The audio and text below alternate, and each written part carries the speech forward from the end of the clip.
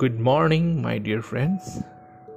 The word pandemic is so familiar to us today like never before. Yes, the global pandemic of COVID-19. A few months back, remember how many people knew about masks and sanitizers? How many people knew the morphology, physical properties, biology of a virus? Could anybody imagine that schools and offices will remain closed for months? Nationwide lockdown was just another topic of Hollywood science fiction movies. Hello friends, this is Dr. Abhijit Dev with a small effort to make you realize how our life is going to sustain on earth in future. With the onset of industrial revolution, mankind has explored every nook and corners of science and every possibilities to make our life better, to make our life more easy and convenient. And the mankind has achieved a lot, but at the cost of what? The answer of this question from an individual depends on what scale he or she is living the life. For a person, luxury may be his basic requirement of life, but another person is happy at the end of the day because his children did not sleep hungry.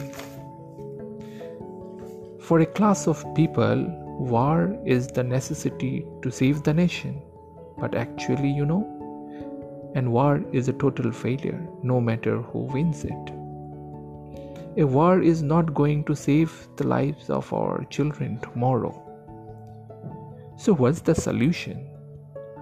Where we stand today and where are we heading?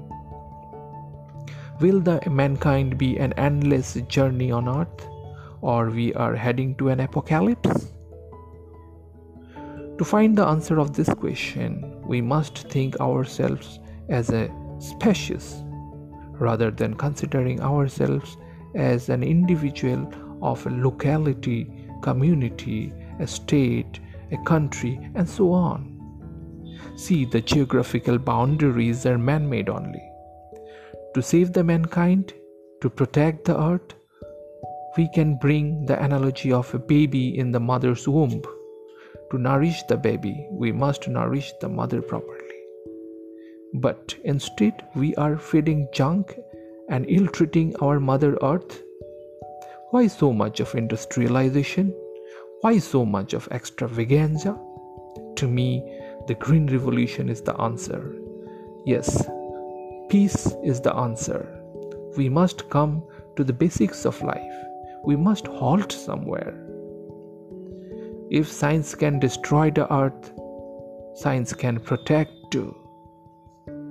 Our children have the right to dream, and the dreamers will dream if you let them dream. Thank you for your patience. Have a nice day, my dear friends.